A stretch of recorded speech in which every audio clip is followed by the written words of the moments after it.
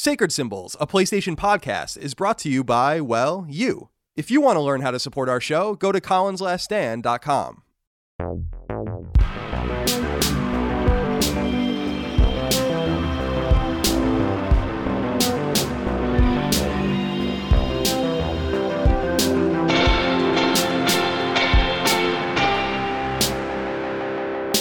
Greetings and salutations. Welcome back to Sacred Symbols, a PlayStation podcast. This is episode 90, which is my actual age. My name is Colin Moriarty. I'm joined, as always, by Chris. Stay far away from him. Raygun. Chris, thank you so much for joining me today. How are you? I'm good. Yeah? Yeah, I'm not too shabby. Yeah, that's good to hear. No one in your house has the Wuhan? No, but I mean, who knows at this point, honestly. Yeah. How you feel? I mean, like, you know, what we haven't talked. We talked a little bit about it on Sacred Symbols Plus 32, I think that was. Yeah. So people can go listen to that if they want. But, you know, I keep saying just follow the instructions of your government and municipality and try to stay away from people and wash your hands. Yeah. I think it's common that I think a lot of people think this is overblown, and maybe it is. I don't know, but I think it's best to err on the side of caution. So everyone out there, keep for sure erring on the side of caution. Even if you hate the government like I do, you still want to listen to them at this particular moment, this junction in time. Did you see that Rage Against the Machine tweet? Yeah, it was. That was pretty good. Yeah, it was. It was good. I think it's really scary that it's frustrating to me because, like, I think that we can. I'm sick of this flatten the curve fucking talk. I want to actually kill myself if I hear that term again. But the fact is, if everyone just stayed away from each other for just a little while, it would just go away quicker. Yeah. You know, like we would just be able to deal with it quicker instead of just like some people are doing the right thing and some people aren't. And who knows what's real and what's not. But I think in matters of life and death, conspiracy theories don't serve much of a purpose. And so if the CDC and very intelligent scientists and doctors are saying things, then I think it's good to listen to them. Here's the thing. There's virtually no financial incentive to crash the economy over a fake virus. No. So chances are it's a real thing. Chances are you're going to want to just be careful. It's better to be kind of loony for a little bit and be like a bit of a hermit than it is to be an overconfident asshole that accidentally kills a bunch of people. Right. So... Right. Yeah. And I have a bunch of, I don't want to say a bunch, but, you know, I have some older family members and immunocompromised people and people with heart conditions and all this. And yeah. So I'm especially worried about them. I mean, my life's not changed at all. I don't even leave the house. So I just go and run errands sometimes and get the mail, you know, whatever you have to do. But my life's really not changed materially at all. So I'm watching the stock market with great trepidation and gotta say also a little bit of intrigue because I think it might be a good time to buy for all of us out there in a couple months. But yeah, nonetheless, first and foremost, just stay safe. Please stay safe out there. Be well and take heart that we are all going through it together. And at least we have in our particular hobby, we're all shut-ins and losers anyway. So we have our video games to keep us company. Doom's coming out. Yeah. Neo 2 just came out. Perfect Final time. Fantasy 7's coming out. Yeah, good times. We're fine. Everything's fine. So stay confident and be good out there. All right, so Sacred Symbols is our weekly PlayStation podcast. You can get it 3 days early and ad-free on Patreon, patreon.com/colin/stand. Your subscription is greatly appreciated. You can join us for as little as 25 cents a week, and it helps us continue to do the show. I can pay Chris's bills and help him survive this dark and dire world. So please do join us over there. You also get exclusive access to Sacred Symbols Plus, our weekly supplemental episode of the show where we go 60, 90, sometimes even 120 minutes on some random topics. I think this week we actually will go into Xbox Series X now that Microsoft has released more details about it, so we have more to talk about. And you can, of course, submit your questions, comments, concerns, thoughts, and ideas on Patreon for that episode and all others. Patreon.com/colinslaststand. Leave us nice reviews on free feeds if you're a freeloader or a scallywag or a rabble-rouser, or any of those combination of things. And remember that our game Twin Breaker, a Sacred Symbols adventure, comes out very soon. Yeah. March 24th. By the time you hear the next episode of this, the game will be out. And it's very exciting for us Pre-orders on PlayAsia.com end March 19th. So if you're hearing this on free feeds, it's too late for you. Hopefully you listened. Digital $9.99 cross-buy, 2 trophy lists. Game again comes out March 24th. We've been working hard on fixing some things that were broken.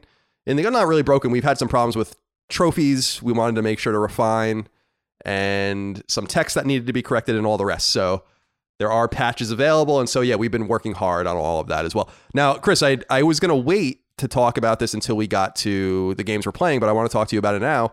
What do you think of the game? You played through the final build. You beat the game. Yeah. I played and beat it on both PS4 and Vita. I got the Platinum Trophy on PS4. Still have to get the Platinum on Vita, but it's my game, so I'll break the embargo all I want. We can talk about it as much as you'd like. So what do you think of the game? Do you think it's good? I'm actually really happy with it. Yeah, no, it came out really good. It's especially interesting because I'm not really at all into Arkanoid at all. Like, those are not my style of games at all. So when I finished it, I was disappointed that there wasn't more to it. You know what I mean? Like that it ended, and I was like, oh, that's weird. That doesn't normally happen. Yeah, you wanted more. That's good. Yeah, it's good. It came out really great. Yeah, thank you. Yeah, well, we are committed to doing a sequel, and the game does end on a cliffhanger, so you guys have that to look forward to. Did you like seeing yourself in the game, your dialogue? It's a little weird. It's a little freaky. Yeah, something weird about that for sure. Yeah, I tried to make it fun and funny, and it's serious. The game has serious themes, so I hope that people don't go into it thinking that it's supposed to be referential to us in a way, but it's a game about first contact and war and humanity and all that, and I hope that people take the messages away from it that are in there, but I guess it's going to be up to interpretation, and hopefully everyone enjoys it. I will be doing an episode all about the development of the game with Barry, and then we'll maybe all three of us do a spoiler cast after that at some point. So both of those will be on Sacred Symbols Plus, because I'd love to talk about the story and see what people took out of it, because I've never put a piece of fiction into the world, actually. So it's interesting, and I'll be interested to see if people think it's as good as I think it is, but I don't know. I'm biased. Yeah. I wrote it. Yeah, of course. All right, so yeah, check out Twin Breaker. Thank you so much for your excitement. Really don't know if it's good timing or bad timing, but we'll see. I guess we're going to find out. I think it's probably good timing. Yeah, I think so. But I'd prefer that we weren't all suffering from a pandemic if it were up to me. Ripperoo22 has the only correction this week. He says, hey guys, just wanted to say I loved the last episode, but I had a bit of an issue with the way Colin pronounced Chocobo when discussing connections between the Final Fantasy games. Colin, I love you, but this is completely unacceptable and way worse than your dislike for Final Fantasy X, which is by far the best in the series. Much love to you both, though. Well, first of all, you have fucking terrible taste, Ripperoo. By the way, my dad called me a few days ago. I was talking to him, and he was saying that he was listening to an episode of Knockback where I called the patrons fucking assholes or something like that. I think it was The Matrix. Yeah. That I did. And he was like, you really shouldn't be calling your fans that. I'm like, that's a joke. I guess it's not coming through. My dad just thinks I'm fucking shitting on everyone on the internet. But obviously I'm joking. But yeah, so last week so the word chocobo, which is how it's said. Yeah, isn't it chocobo? That's how I always pronounced it. It is, but I sometimes throw in chocobo. Because there are a bunch of names from video games that I was saying wrong. I think that's probably everyone's experience. Gaiden is probably the biggest one, Ninja Gaiden. But also there are others, like in our area where we're from, Chris, in the tri-state, I don't know if it was for you, but we all called it Mario, Super Mario Brothers. Oh, no. We didn't call it Mario. Jesus Christ, no. Mario? You said Mario? Yeah, like Mario. Oh, and and so I had to be slowly corrected. Like Eco is another one. Like I used to call it Ico. Yeah. And I used to call id Software ID Software and all of that stuff until I was corrected in the broadband internet age when you heard people saying it. And I worked at IGN, so obviously I was corrected there as well. But sometimes Chocobo just slips out. You know, right. I have to, it's in there deep in my mind. That's fair. And so I do know it's Chocobo, but you can see how I would get Chocobo. Yeah, right? No, I mean, it's for sure. CHOCOBO. So, I don't know. Yeah, I would always, every time I would see Doom, I would always, when I was a kid, I I would always ever see Doom in like mirrors. So I always thought it was Mood for like the longest time. Boy, was that embarrassing. You really are dyslexic. So I did want to read that and acknowledge your correction, Ripperoo 22. Thank you for that. Chris, a lot of people have been writing into us. I'm not going to discuss this in the news. I think it's kind of, in a way, not a news story. But this Naughty Dog article on Kotaku by Jason Schreier, it's called As Naughty Dog Crunches on The Last of Us 2, Developers Wonder How Much Longer This Approach Can Last. And a ton of people, and I mean a ton of people, wrote in about this. And by the way, I just want to reiterate too, it's worth your while to read what other people are submitting, because by the time I get to like the 10th or 15th of the same question, I'm just starting to skip them. So you're wasting your inquiry on things that have already been asked. And I feel bad about that, but there's nothing I can do. I can't force you to drink the water horses. I can only lead you to the water. Yeah. And then it's up to you what you do with it. But Jared Hines wrote into us, Chris, and he said, "Hello, Curvaceous Colin and Kathana Chris. What is your reaction to Jason Schreier's new Kotaku expose on Naughty Dog and their development of The Last of Us 2? While Naughty Dog has been upfront about crunch time in the past and how that it is practically an expectation for their games, this article paints a much bleaker environment for the studio, so much so that some developers say that there's a part of them that actually wishes this game would fail. I remember when a similar article came out about Rockstar with the development of Red Dead Redemption 2, and you guys broke down the game development hierarchy. But one of the takeaways from that discussion you had was that working hard being, and he says quote, so this might have been a quote, like a direct quote of one of us, working hard, being a workaholic, and putting your all into a creative field or endeavor makes sense as long as you don't normalize the behavior, end quote. Do you believe that Naughty Dog is taking advantage of that workaholic mentality, as some fear being the first one to leave the office when everyone else is still working? I personally am at a crossroads with this article, as these guys are compensated for their extra time. However, no one should loathe coming into work and not knowing if they're going home that night. I look forward to hearing your comments on this, and keep Tuesdays great." What was your thought? What were your thoughts, Chris, on this Naughty Dog article that popped up last week? I would say it's very similar to the last Crunch article that came out that we talked about, which is that these are things that happen when you are making games that have a lot of expectations behind them. And when people are very passionate about certain things, they will work very, very hard on them, and they will work unnecessarily hard on them. And sometimes companies can exploit that, and that's definitely a true thing. The more interesting thing that I saw about this whole news story was there were some people. There was one guy in particular who left who said a more organized and professional team could have put The Last of Us Part 2 out a year ago, which is the thing that I saw that kind of struck me as kind of interesting, because he's kind of implying that there is like a lot of perfectionism at Naughty Dog, but it's really, really poorly organized, and it's literally just it's the BioWare magic kind of thing. And I wouldn't be surprised to learn that Naughty Dog has a BioWare magic kind of mentality. That wouldn't shock me at all. And in fact, when the dude said, when there was some anonymous person who was asked about the game, and they said they hoped that it would fail, there were people saying that about Dragon Age, I think, at BioWare, hoping that game would fail because they were so convinced that BioWare magic was a thing. So I don't know. This is a big topic, and there's a lot to talk about. This could be an entire episode about just this. So it's hard to just answer a question in like a line or two. Yeah, I agree. The parallel thing that Chris is mentioning is a Twitter thread from a guy named Jonathan Cooper, Game Anim. His name is GameAnim on Twitter. He did animation on Uncharted 4 and The Last of Us 2, Assassin's Creed 3, the Mass Effect series.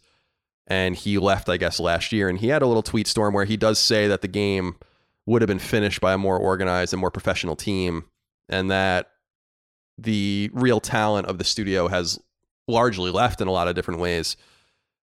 I feel in a way similar to what you said at the top, Chris, which was this story seems like a repeat of what was said about Red Dead Redemption 2.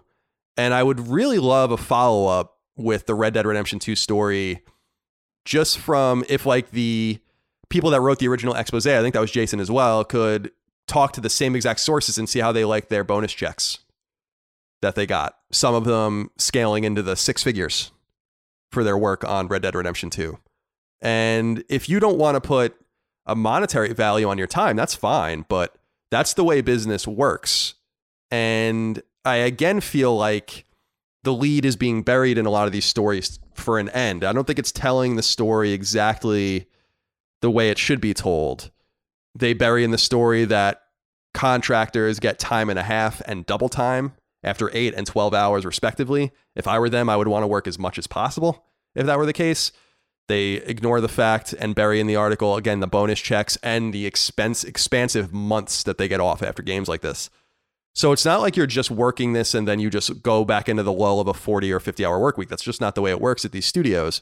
And until I hear a story about how someone is threatened to be fired or if they're literally chained to a desk working on one of these games, I don't feel that bad about it.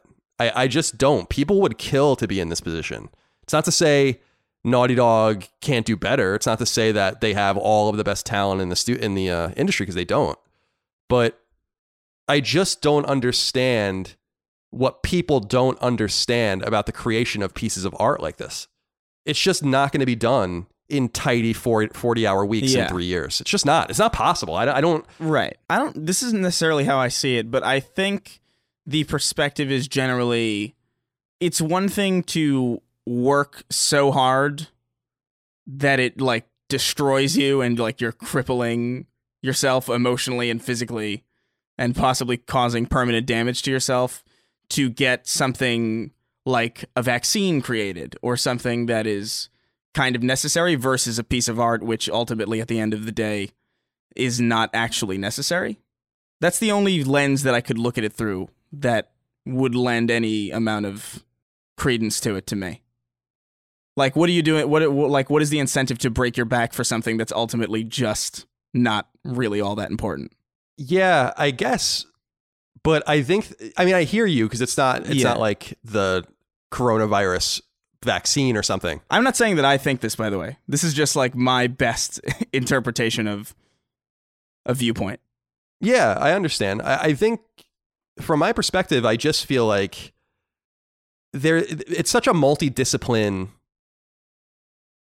field. Yeah, gaming. For sure. Probably more than almost any art. Like even more than I think movie and television production. Oh yeah. It takes way longer to do. And I just don't think you can, like, people that think, even people in the industry, it's really shocking to me when people are like, you could produce your way out of this with a producer and stuff. And it's worth noting that Naughty Dog, until I think Uncharted 4, didn't have producers, which is really crazy. I mean, that's certainly fucking crazy.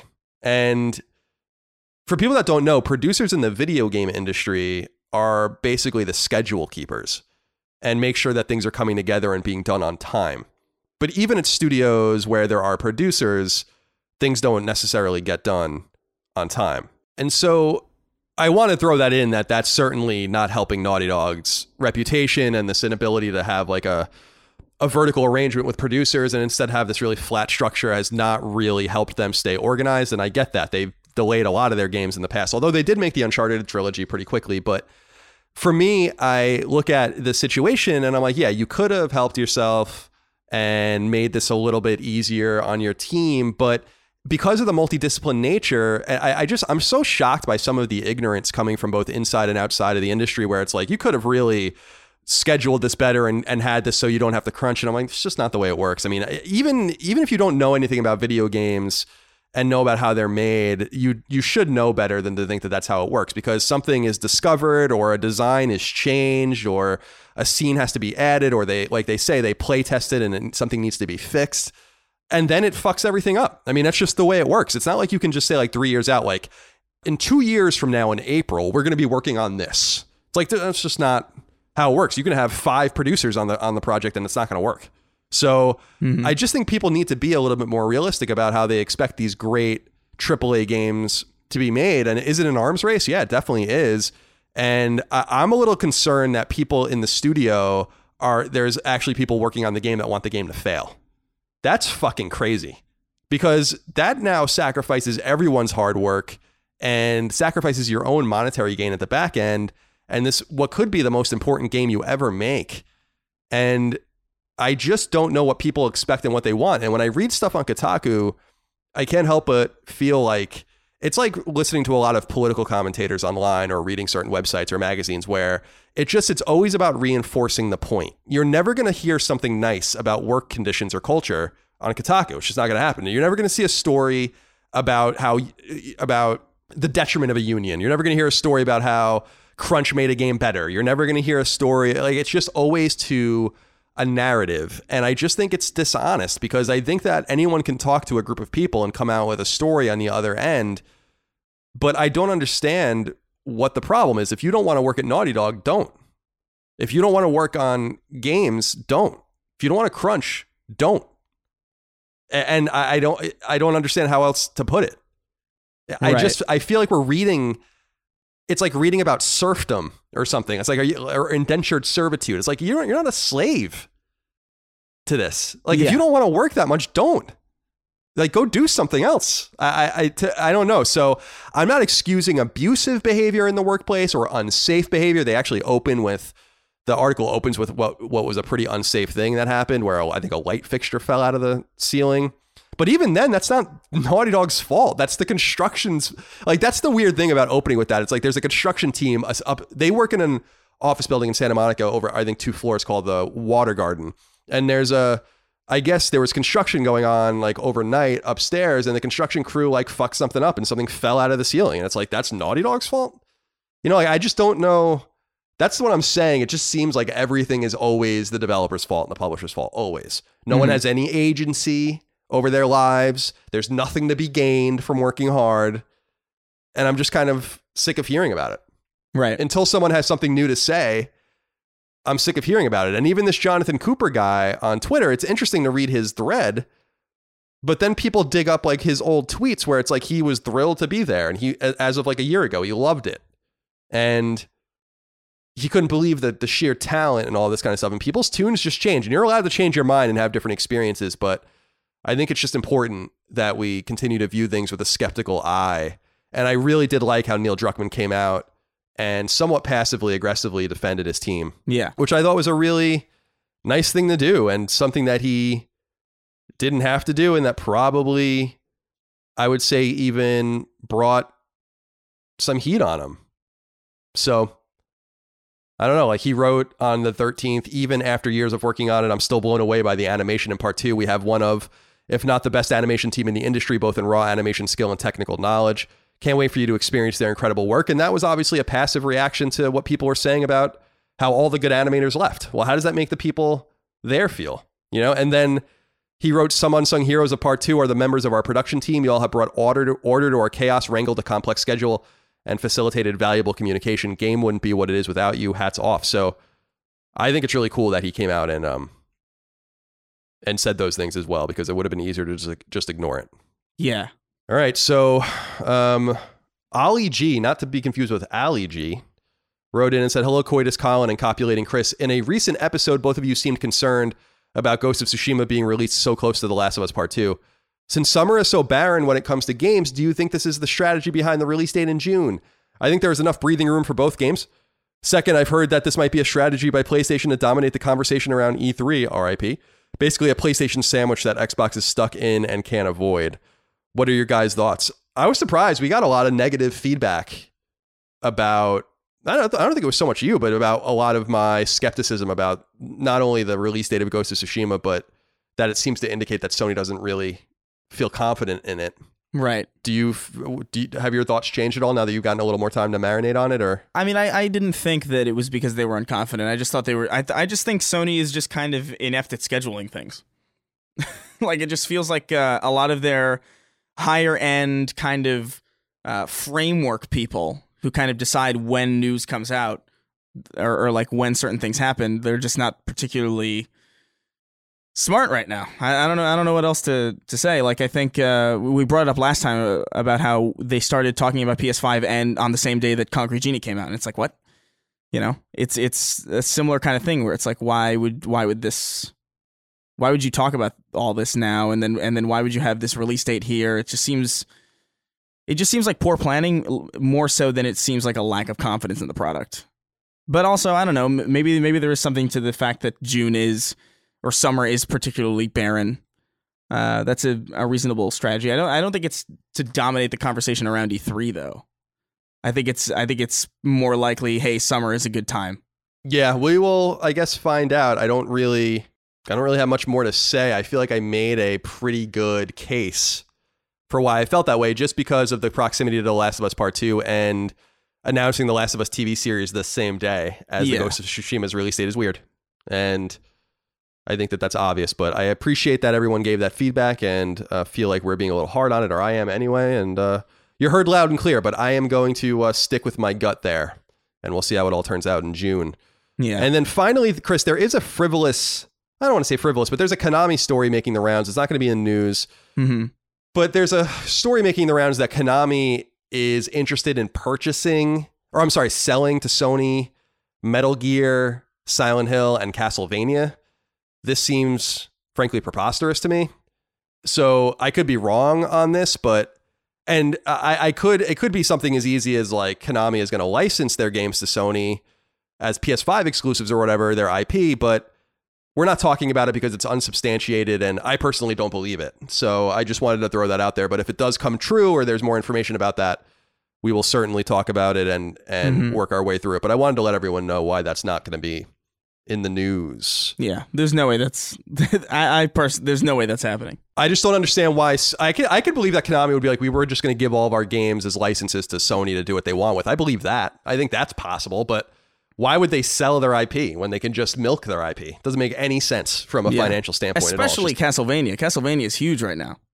Yeah, it's like got that anime. There's no good reason to sell Castlevania. Castlevania is probably, weirdly enough, like if you had told me, like if this story had broke, or if this rumor had started, coming around about like a year and a half ago, 2 years ago, I would say that Castlevania is probably the least important one, but I would say that honestly now it's probably the most. Yeah, it's got that critically acclaimed Netflix series, and now some people are looking into some of the things that were going on around, I guess around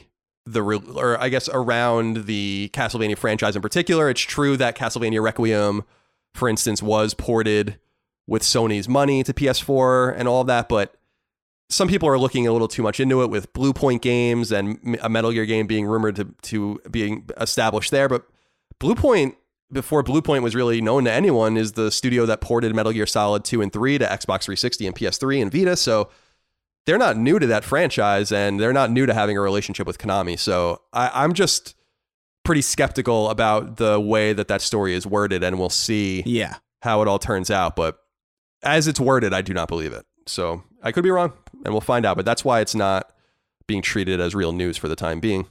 Chris, let's get into what we're playing. We talked about Twin Breaker already. It says here you're playing Destiny 2. Yeah, I think there's a new season happening right now. So they've been doing these season refreshes, a new season every month or two, or there's some oscillating season thing going on Destiny right now. And they had this big event, and now there's a really competitive PvP mode that's coming back into the fray that's got me and my roommates pretty excited.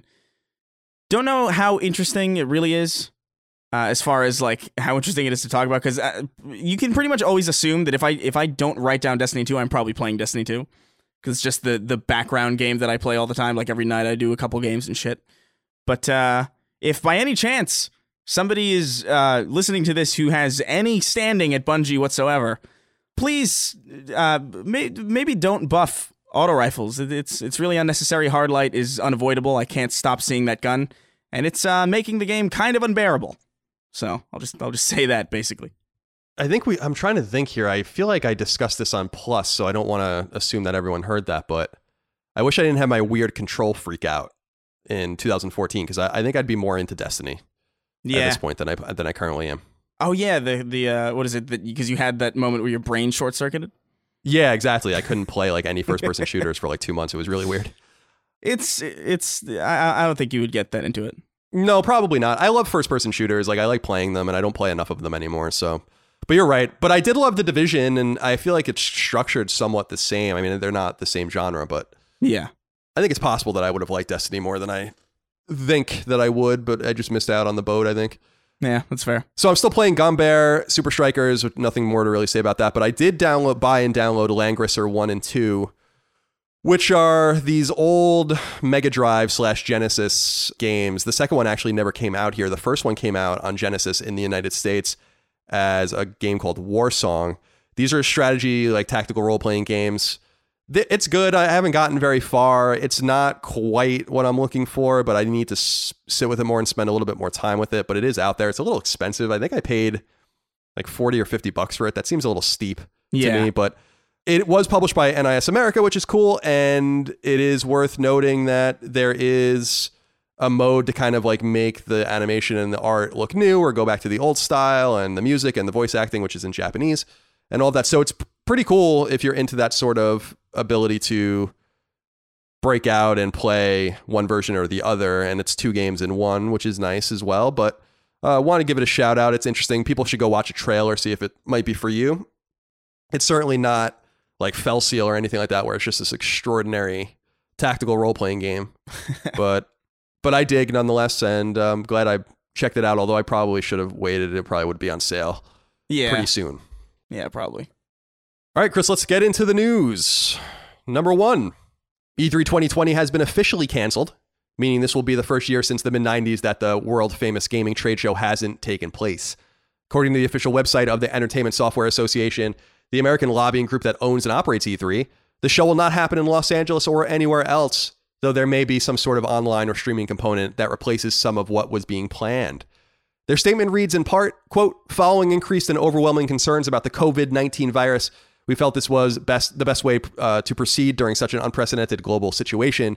We are very disappointed that we are unable to hold this event for our fans and supporters, but we know it's the right decision based on the information we have today." End quote. Both exhibitors and paying attendees will be issued full refunds, and the ESA promises to bring E3 back in 2021. News of E3's cancellation comes alongside other announcements, including the cancellation of all Electronic Arts run live and competitive events for the foreseeable future, and a promise from Gamescom, which runs in August in Germany, that all purchased tickets will be refunded if that show can't proceed as intended. Garrett Jaggard wrote in and said, "Greetings, coronavirus Colin and Crustaceous Chris. With E3 having already been canceled due to the Wuhan outbreak becoming such a serious concern in the US, do you believe the show will ever return?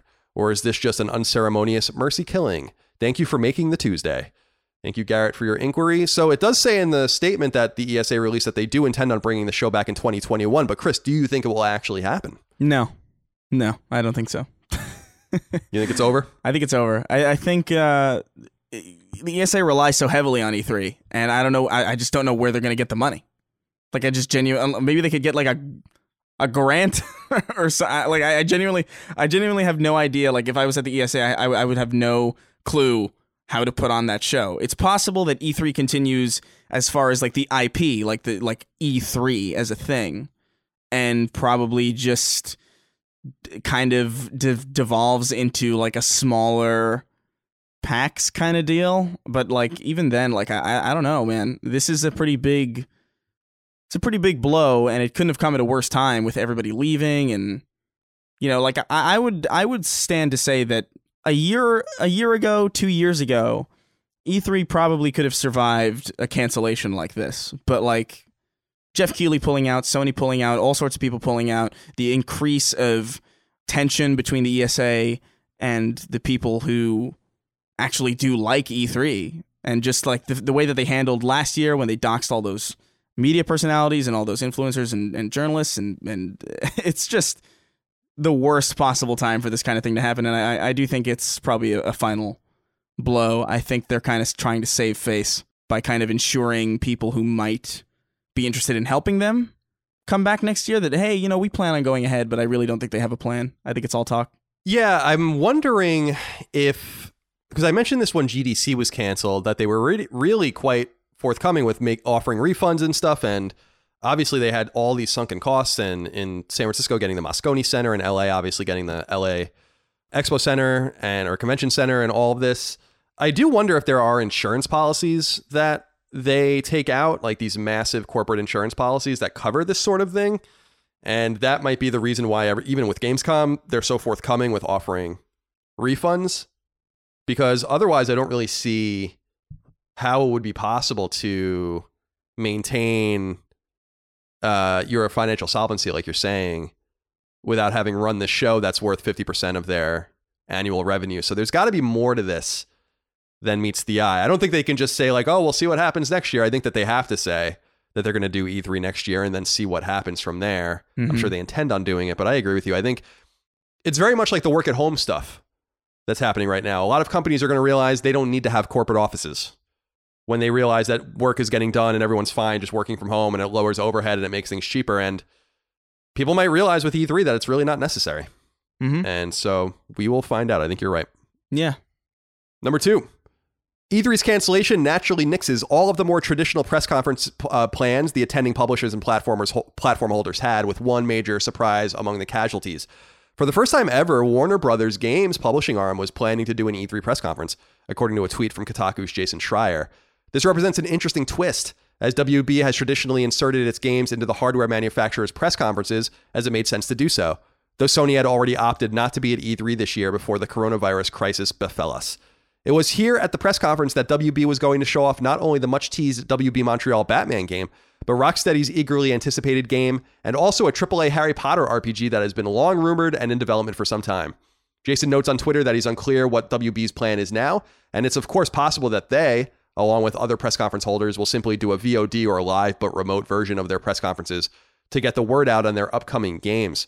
This was a little bit of a surprise to me because I didn't anticipate this. Bethesda was the last publisher to join in 2015, I think it was, with having an E3 press conference for the first time, and they've been doing it every year since. I never expected that WB was going to do their own. They have a lot to talk about, it seems like. What did you make of this news? Because these are pretty anticipated games. This Batman game has been teased for a while. Rocksteady's been quiet since 2015, so it's been like almost 5 years since they released Arkham Knight. Yeah. And the Harry Potter RPG has been, I don't give a fuck about Harry Potter, but I know that that's going to be a big one as well. So what did you make of this absence? This is a pretty big blow. Yeah, I mean, it is a pretty big blow, but at the same time, we probably wouldn't have known about this for a decent amount of time. You know, I feel like this would have been something that they would have unveiled like a little bit before E3, like, hey, we're having a conference, oh boy.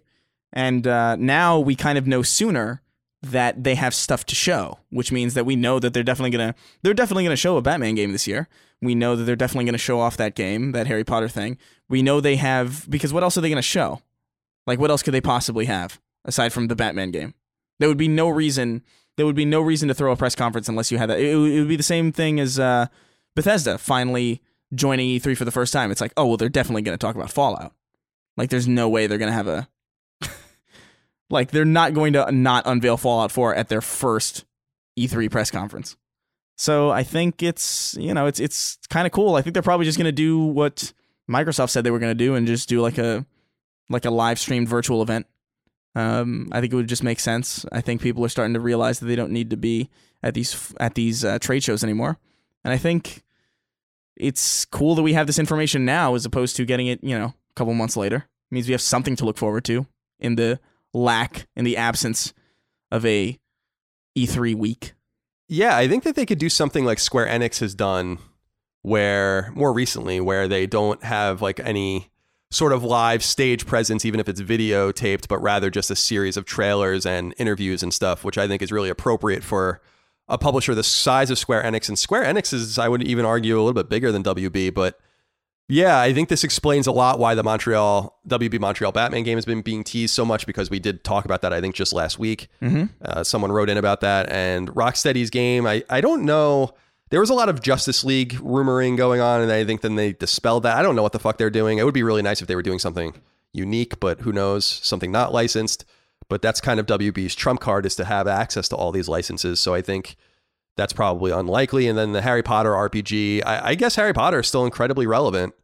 So with the wizarding world of Harry Potter and with the Fantastic Beasts books and whatnot. So I'll eagerly anticipate that. I'm looking forward to seeing what they do, because it is cool to see a new entrant.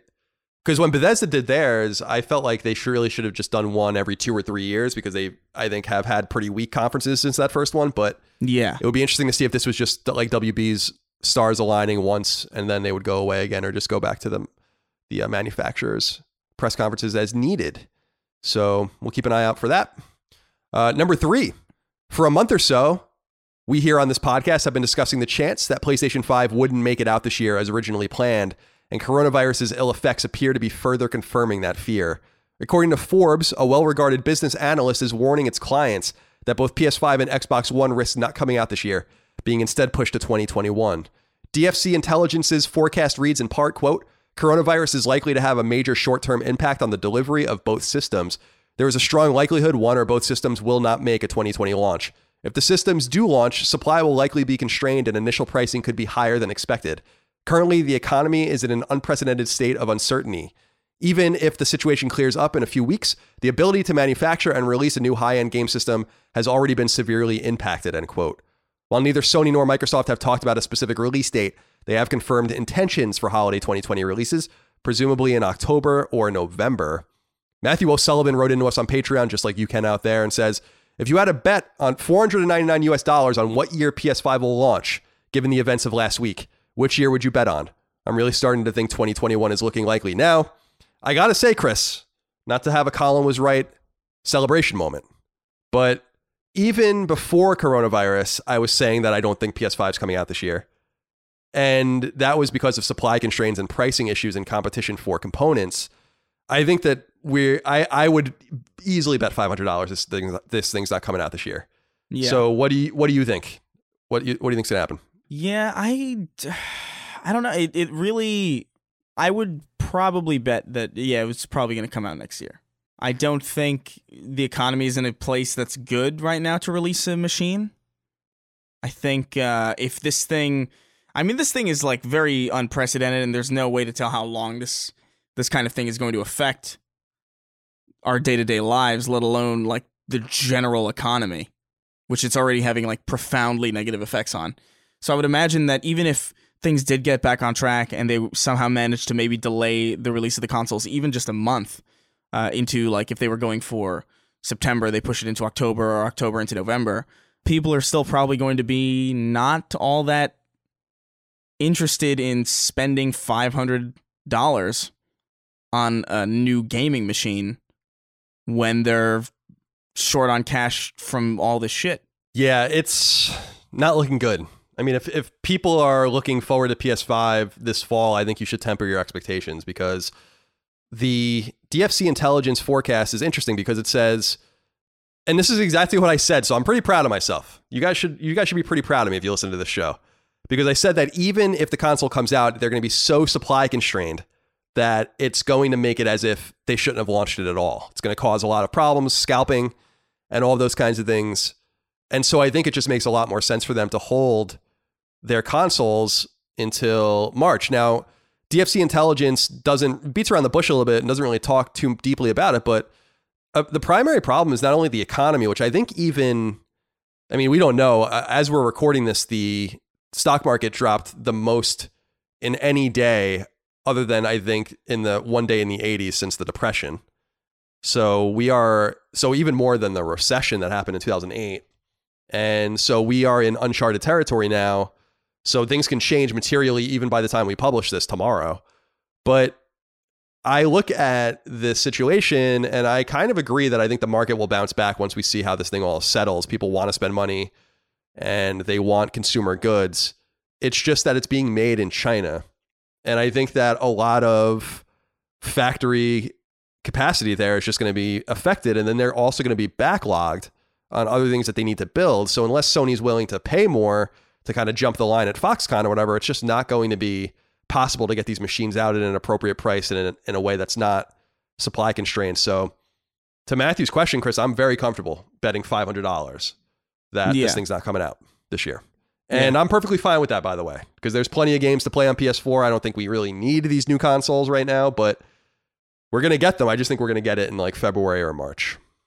Max Dexter Smith wrote into us about this and said, hey, Colin and Chris, with the outbreak of a more contagious flu threatening to shut the world down, will this coronavirus be the final nail in the coffin for physical games?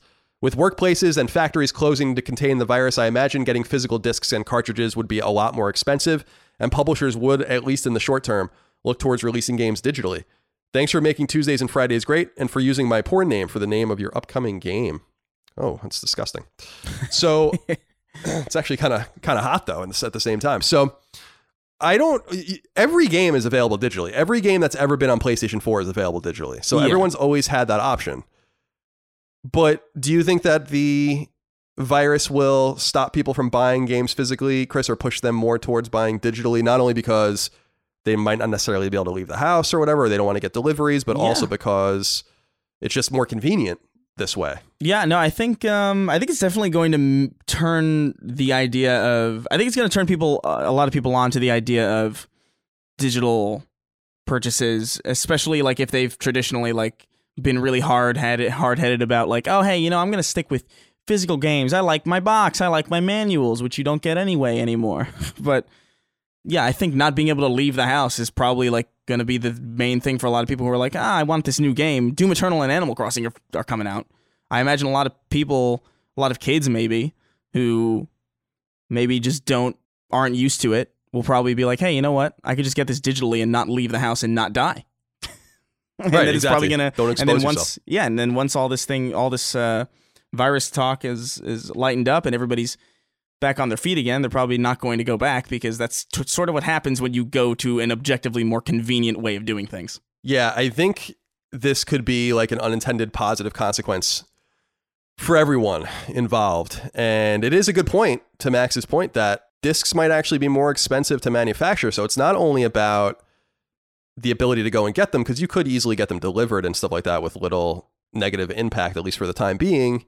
But yeah, it could be a situation where it's just going to be harder to find the manufacturing capacity to make these games. And as I brought up many times, so I don't mean to be redundant, but games like Borderlands 3 and The Division 2 were canaries in the coal mine for physical games, as those both sold more than 50% of their copies digitally at launch. And that's a great sign for things to come, I think, and will allow prices, I think, ultimately to adjust. Although I know, as we've discussed in the past, that digital prices stay stubbornly high for the time being. David Thomas wrote into us, the son of Dave Thomas, founder of Wendy's, says, hello, boys. Do you think that game sales will increase overall this year due to coronavirus? I think that people who are at home self-isolating will lead to a lot of games being sold. What do you think, Chris? Do you think we'll see more cumulative game sales than we otherwise would have? Yes. Because of this? Yeah, I think so too. Without a doubt. It's like the best thing to invest in when you're stuck at home. Like, who the hell's going to buy a movie to occupy them for like an hour when they could buy Doom Eternal and occupy themselves for like 30 to 40 hours?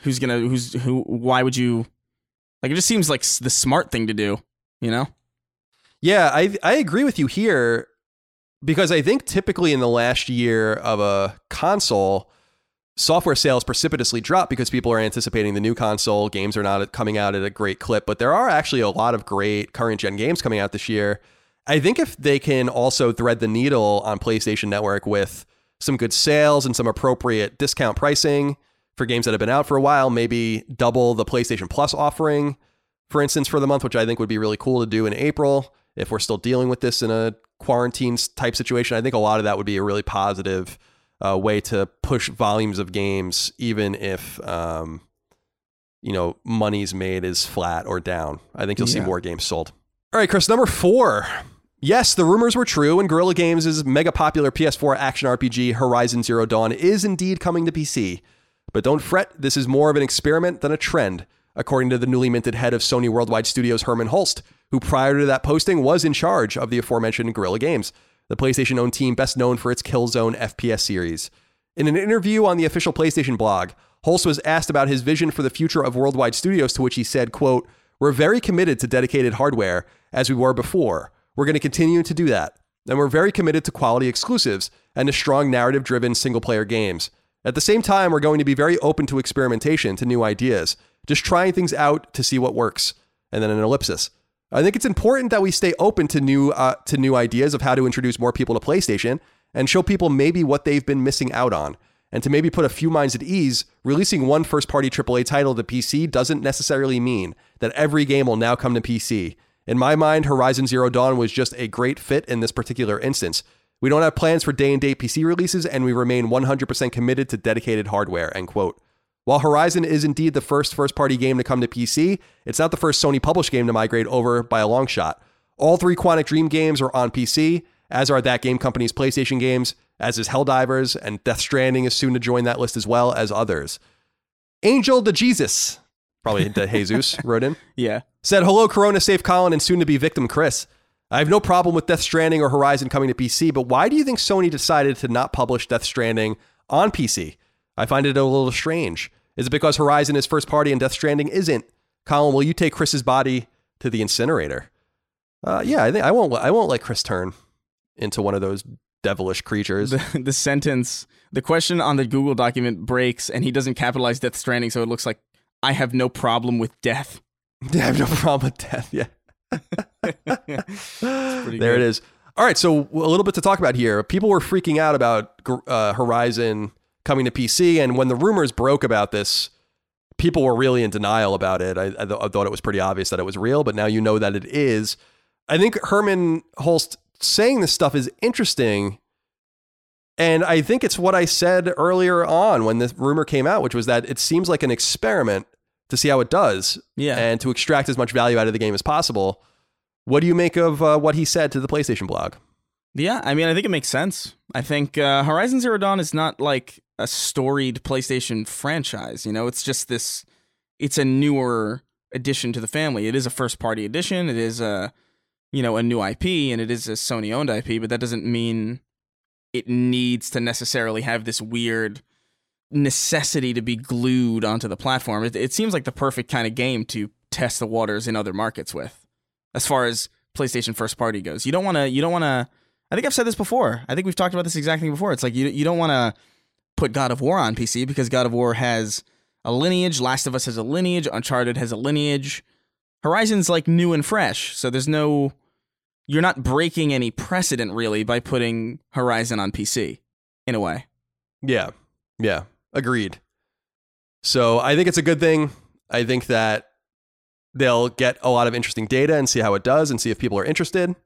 And then they can go from there. I think people are freaking out about this for no reason. And I don't think it's really anything to freak out about anyway. I don't know why anyone really even cares about this. But nonetheless, if you care about Sony's coffers and their ability to make some money and dump it into newer and better games, then I think that you'll be pleased that they'll be making more income and can dump it back into Guerrilla to make a new game and to tease, like we've said, Horizon 2. As far as why Sony's not publishing Death Stranding, I'm not entirely sure why they're not publishing it on PC. 505 Games is publishing it. This is going to be their biggest game ever. And I don't really know why Sony opted not to do it. I don't know if it's because they didn't want bad optics. I don't know if it's because it's second party. I don't know if Kojima Productions didn't want them to.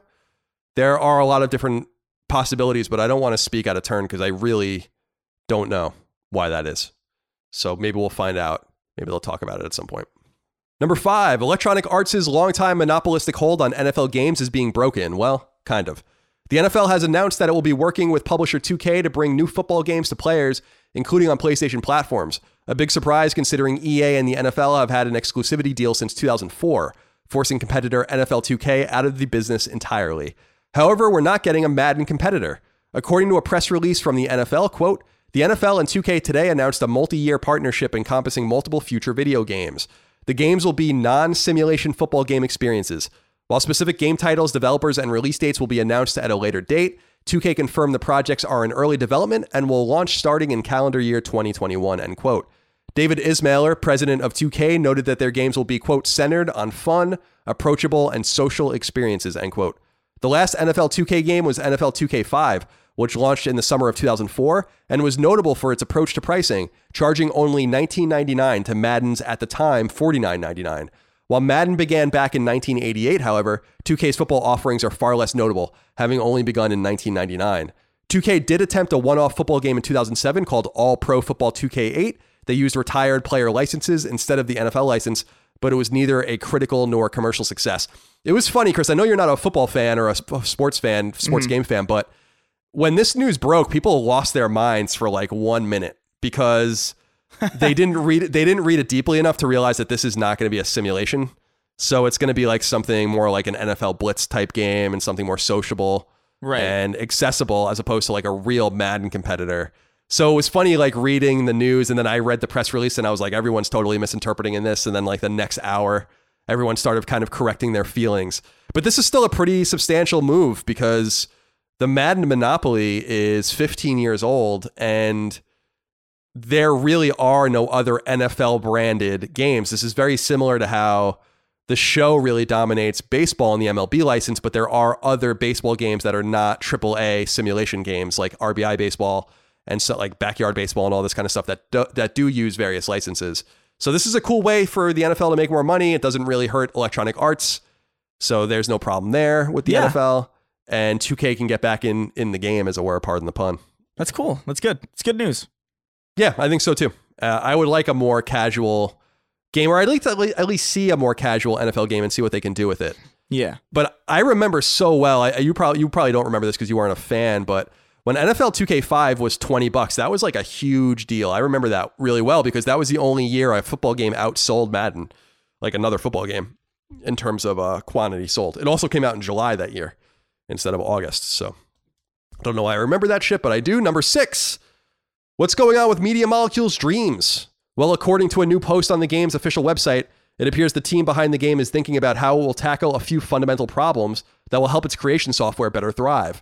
For starters, Media Molecule notes that any original IP made using Dreams is retained by the creator, and the creators are free to do whatever they want with what they make, including making merch, including the work in a portfolio, and more. However, the biggest leap forward is Media Molecule wrapping its collective mind around Dreams being used to create real works that can be viably used and deployed off of the platform. As such, the developer is opening a so-called beta evaluation that players can sign up for so that they can see how people might intend on using Dreams. It's not only games Media Molecule wants to explore, but concept art, music videos, and more. Chris, what do you think of this? This is nice. There's long been rumors that Media Molecule and Sony are going to have to learn how to deal with these new licensing problems using their engine. And we've discussed in the past that I really think that they should open a marketplace for the games being made there so people can make money. This seems like a first step towards that. How do you feel about it? Yeah, no, it makes complete sense. I think the platform can't survive without that. I think it's interesting because it's following a very similar trajectory to pretty much any time a typically difficult career or difficult hobby gets a very low barrier to entry. Like we saw it with YouTube a lot, like in 2005, when suddenly content creation became a lot easier and a lot more manageable, and then it became, profitable and allowed people to kind of create their own things. SoundCloud is similar in as far as music goes, whereas before people had to get like agents and like play gigs and shit. Now you can just make whatever the hell you want with very easily accessible tools. Video editing is the same. So it stands to reason that, like any time that you open up game development to your average kid or teenager with very little, with a $20-$30 barrier to entry, it stands to reason that a lot of people are probably going to flock to that who are interested in that, and it stands to reason that there's going to be a lot of content made on that engine or that platform that need to be sustained if you want to keep people on it, and need to be nurtured if you want to keep people on it. So I think it's a smart move. I think it makes a ton of sense. I think it's interesting just how quickly it's happening because you're seeing the YouTube evolution in like weeks, basically. Yeah, it's. I think you put it really well. It's essential to the survival of this game, especially because it's not selling well, and will allow it to proliferate, hopefully not only on this platform, but on PC as well. I think it's obvious that it'll come to PC. It'll obviously be native and backwards compatible on PS5. So this is a first step in the right direction. It's a little concerning. I think Dreams is so half-baked that this actually just proves how half-baked it is, because this is something that should have been dealt with before the game came out. If they had any idea like how it was going to operate and how it was going to work, they certainly had enough time. This isn't something that developers need to deal with. This is something lawyers need to deal with.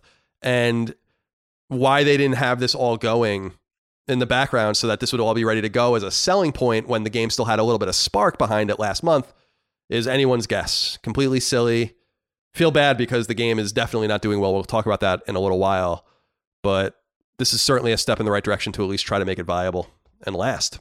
Mm-hmm. Number 7, long-running rumors of a return of a Tony Hawk video game appear to be founded after all. Australian punk rock band Death Set released a post on their Facebook page that they licensed 5 of their songs to the Tony Hawk 2020 video game, though other details of the yet unannounced game haven't been revealed. From 1999 through 2015, the so-called Pro Skater series ran via publisher Activision across virtually every platform imaginable. Neversoft and Robomodo were the primary teams behind the dozen or so games, though the franchise ended on an increasingly poor note, finishing with Pro Skater 5 in 2015. Free of Activision, but with plenty of name recognition and excitement behind his products, it's unclear who Tony Hawk has partnered with for his new game or what platforms it'll be arriving on. His only post-Activision game was 2018's Tony Hawk Skate Jam, a casual iOS and Android title. I loved that the band just came out and just said that they licensed their games to this, like they didn't know that the game wasn't announced yet or whatever, which I thought was pretty funny. So they just totally blew it wide open. Yeah. I wonder who they're working with. I wonder who is making this game. If they're licensing songs, I don't know about Skate Jam. Maybe there were licensed songs on there. There probably were, but that seems like a pretty heavy investment for an iOS and Android game. So you have to assume that this is a console game. But I do wonder what or who's making it and who's going to publish it. Or maybe if they went back to Activision, I don't know. Maybe WB. Oh, good thinking. That would be really interesting. Yeah, that would be an interesting, because they definitely have a lot of, that would be really smart actually, because they have so many licenses that they can pull from. Because I remember like one of the cool things about Activision, or specifically Tony Hawk back in the day, was how many characters you could just put in there. Like Spider-Man was in that game for some reason, because Activision was publishing Spider-Man at the time, I think. It's interesting. It's interesting to see. Well, we will find out. Yeah. Number 8. Back in 1997, a point-and-click adventure game based on the famous 1982 sci-fi movie Blade Runner came to PC. The game was developed by Westwood Studios, a team that was at the time owned by Virgin Interactive. By this point, Westwood was best known for its Command & Conquer series that Electronic Arts would later buy the studio for. But in 97, amongst a random series of licensed games, RPGs, and other titles, Westwood released its PC-exclusive Blade Runner game, and now, according to The Hollywood Reporter, it's being revived, ported to PlayStation 4 and other platforms, and readying for a 2020 launch. The remastered port is being led by Washington-based Night Dive Studios, which has quickly become a tour de force in the world of porting and remastering, having done dozens over the past 7 years, including the Turok games, the Doom 64 port about to make its way to PS4, and others. It's also working on a ground-up remake of the 1994 PC game System Shock that will also come to PS4. Night Dive Studios is working in conjunction with film company Alcon Entertainment, which brought Blade Runner's 2017 sequel, Blade Runner 2049, to the theaters. Chris, are you a Blade Runner fan? No. Oh, okay. Well, fair enough. I've never seen it, in fairness. So it's not like I hate it or anything. But, yeah, I don't know. I just missed it. Missed the boat on it. Well, yeah, this is a pretty interesting revival. I'll be interested to see how this game is. It, again, is a point-and-click adventure game. I wonder how it'll translate to console, but there are plenty of them on console, so we'll see how that all goes. It's interesting seeing Westwood pop up. The Westwood game that I loved was the 90s Monopoly game that they did on PC, which I played the shit out of. You can like play with people online. It was awesome. I loved it. All right. We're almost done with the news. Number 9. The NPD Group has released data about the top-selling software and hardware in the United States for the month of February 2020. When combining all applicable consoles, Call of Duty Modern Warfare was the month's best-selling game in dollar sales, with NBA 2K20, Grand Theft Auto 5, Dragon Ball Z Kakarot, and The Division 2 rounding out the top 5. Other notable games include Star Wars Jedi Fallen Order at 10, Minecraft at 11, Red Dead Redemption 2 at 13, and Need for Speed Heat at 19. Dragon Ball Z Kakarot is the best-selling game in the United States so far this year, with Modern Warfare, NBA 2K20, Grand Theft Auto 5, and Madden NFL 20 rounding out the top 5. Modern Warfare, NBA 2K20, Madden NFL 20, Borderlands 3, and Mortal Kombat 11 are the top 5 best-selling games of the last cumulative 12 months. PS4's top 10 best-selling games on a SKU basis were in order: Call of Duty Modern Warfare, NBA 2K20, Grand Theft Auto 5, Dragon Ball Z Kakarot, Madden NFL 20, The Division 2, Star Wars Jedi Fallen Order, Dreams, FIFA 20, and Need for Speed Heat. Year-over-year software sales are down 29%, and year-over-year hardware sales are down 34%. So you see there that Dreams snuck in number 8 if you're just counting PS4 games. Yeah. The 8th best-selling game in the US on PS4. Not good. Not good at all. But, well, we'll talk about this here in a moment, but Dragon Ball Z's sales are pretty strong. Hey, man, that's a nostalgic property, I guess. Because that game looks really bad. Like, I like Dragon Ball Z, and I like Dragon Ball Z video games a lot. Like, I played, like, a ton of them back in the day, but, like, this is an interesting game to see as the best-selling game in the United States so far this year? What the hell? It's March. That's so much time for Dragon Ball Z not to be that. It's weird. I'm surprised. It seemed like a game that Sweeney would play. He's not playing. No. Dragon Ball Z Kakarot? He especially is not into it. Oh, okay, cool. Yeah. Matthew Clem wrote in and said, "Did Ubisoft lower the price of the Division 2 to prepare us for when the coronavirus destroys all semblance of government and society like the dollar flu did in the games?" Either way, good timing on their part. It is weird because that's what that game's about. It's about a pandemic. Yeah. And it's the timing is certainly very strange. I'll give them that. Yeah. I don't think they knew anything though, Matthew. I mean, there's a lot of weird shit. Like, I think there was like some book a long time ago that said like there's gonna be a disease, there's gonna be like a virus called Wuhan 400 in 2020, and it's like, whoa, that's real. That's real specific. All right, and let's see here. Number 10. Speaking of sales data, we have a couple of new numbers to share about some games' global sales, according to website Gamatsu. For starters, the mega popular Monster Hunter World expansion Iceborne sales have topped 5 million copies in only a little over 2 months, making it a bona fide hit. You'll recall that the core game recently surpassed 15 million units sold, cementing it as Capcom's best-selling game of all time. Likewise, the best-selling core game of this year, Dragon Ball Z Kakarot, has surpassed 2 million units sold, having launched 2 months ago to the day we're recording this podcast. Since Kakarot is the best-selling game in America so far this year, its 2 million sales is actually fairly soft, however, and shows that nothing of real consequence has had a chance yet to come out and shine, though that's about to change in the coming months.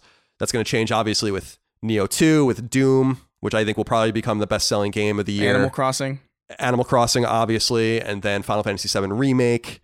So we will see. But yeah, congratulations to those guys. It's amazing. Dragon Ball Z Kakarot, 2 million copies sold.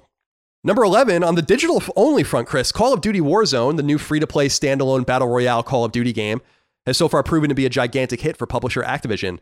On the official Call of Duty Twitter account, it was revealed that more than 15 million individual players have tried the game so far, a stunning number for a series that's best known for its premium single-player and multiplayer offerings, and in a genre that is beyond saturated. While Warzone currently accommodates up to 150 players per match, an article on USA Today notes that developer Infinity Ward is already aiming to roll out a patch that will allow 200-player matches, which will help further cement the game's place amongst the current pantheon of free-to-play shooters, including Fortnite, PUBG, and Apex Legends. So already 15 plus million players trying it out. It's free. There is no barrier to entry, so I don't know how impressive that really is, but considering there are a lot of other competitors, I think it's pretty good. They probably also advertise the hell out of it on all their main Call of Duty games. I would imagine that there's probably like a little message of the day or like a pop-up window that says, "Hey, we got this new Battle Royale thing, try it." Which goes probably a long way since Call of Duty sold the best every single year in the last decade. Indeed. So congratulations to Activision and Infinity Ward on that. And then finally, number 12, the wrap-up. Website Gamatsu reports that old-school action platformers Oniken Unstoppable Edition and Odalus The Dark Call will come to PS4 next week on March 24th. That card-based RPG Deep Sky Derelicts Definitive Edition is also coming to PS4 next week on March 24th. That music-based shooter Freedom Finger is also coming to PS4 on March 24th. That artsy side-scroller A Juggler's Tale is coming to PlayStation in 2021, though it's unclear if it's coming to PS4, PS5, or both. That third-person RPG Zwanwan Sword 7 is coming to PS4 later in 2020. That puzzle platformer Biped is coming to PS4 in the second quarter of 2020. And that adventure game Vampire the Masquerade Coteries of New York is coming to PS4, quote-unquote, very soon. Jesus Christ. Though it remains to be seen exactly what that means. Website Polygon has revealed that cartoonish baseball game Super Mega Baseball 3 is coming to PS4 in April. And finally, website Push Square reports that popular anime Demon Slayer, which Chris is a big fan of, is getting an arena-style fighter that will be coming to PS4 in 2021, though it's unclear if it will migrate west. Apparently it will migrate west. Apparently it was just brought here, the anime itself. I don't watch anime because I'm not a fucking dork, but we have that to look forward to as well. So that's all the news. How nice. Chris, let's get into the games that are coming out this week in the drop. As tradition dictates, you will go first. Chop is Dish comes to PS4. Chop is Dish tells... I hate that. Something about that is really weird to say. Chop is Dish tells the story of one cook who was robbed by some mystical creatures. Some strange monsters had suddenly appeared in his forest and stole his master chef's chunk of beef. Our cook needs this meat for his ultimate dish, and now it's gone. He has to act quickly and dangerously by pursuing the thieves and recovering his grand ingredient. Doom 64 comes to PS4. Celebrate Doom's 25th anniversary with the release of Doom 64, originally released in 1997 and now available for the first time on PlayStation consoles. As you battle through more than 30 action-packed levels, be on the lookout for enhanced weapons and secrets to help you put an end to the demonic threat. It's interesting that they still call it Doom 64, but Zombie U had to change to Zombie. Yeah, it is weird. I told you that I mean, it was just when this game was announced coming to PS4, I was like, I thought Doom 64 was just a port of Doom. Yeah. I didn't even actually know it was a unique game. I did not know that. That was just something that was totally lost on me for 20-something years. So I'm actually, I'd like to buy that and play it at some point. I've actually never played it because I just assumed that I had already played it. Yeah. So I'm looking forward to that. Yeah. Oh, thank God. Doom Eternal comes to PS4. Hell's armies have invaded Earth, become the Slayer in an epic single-player campaign to stop the final destruction of humanity. Also includes battle mode, a new 2 versus 1 multiplayer experience in which a fully armed Doomslayer faces off against 2 player-controlled demons in a best-of-5 round match of intense first-person combat. There it is, Chris. You're very soon. When we talk next, you'll be in hell. And I can't wait to hear what you think of it. I'm so excited. Epic Word Search Collection comes to PS4 and Vita. Epic word search puzzles are enormous. There are more than 1,500 words hidden in each massive scrollable grid. This collection contains Epic Food Word Search, Epic Journeys Word Search, Epic Animals Word Search, and Epic Sports Word Search. Explosive Jake comes to PS4 and PS Vita. Explosive Jake is a classic arcade game. Not only humans are afraid of dark and deep dungeons. Our hero is a little skeleton with an unhealthy love of explosions. Trying to escape from dangerous castle dungeons, help him avoid enemies and explode his way out. Sounds like Explosion Man. A little bit. Yeah, it does. Yeah. It does. Or the little-known PlayStation 3 game, what was it called? Explodamon, which was largely accused of copying that game. Kamiko comes to PS4. Kamiko is a game styled around Japanese Shinto beliefs. Fight as priestesses and battle against demons while solving puzzles to make your way through the stages. Look no further if you are looking for an arcade game with a twist. Okay. La Mulana comes to PS4. Experience a classic tale of exploration, puzzle solving, and deadly action. Take control of archaeologist Lameza Kozugi. Kasugi? Yeah, it's whatever. Who cares? And navigate through puzzles, traps, and deadly guardians to claim the secret treasure of life. Will you succeed in unraveling the secrets of La Mulana, or will you fall victim to the dangers that surround you? It's interesting. La Mulana came to Vita and PS3 already. I thought it was on PS4, but I guess not. And I don't know why they wouldn't release it earlier, considering La Mulana 2 comes to PS4. Experience a classic tale of exploration, puzzle solving, and deadly action. Renowned archaeologist Lameza Kuzugi has gone missing, and his only daughter Lumisa can find him. Enter Eglana, an upside-down version of the legendary ruins of La Mulana. What will you find at the end of your journey? Triumph or defeat? I don't know what's happening.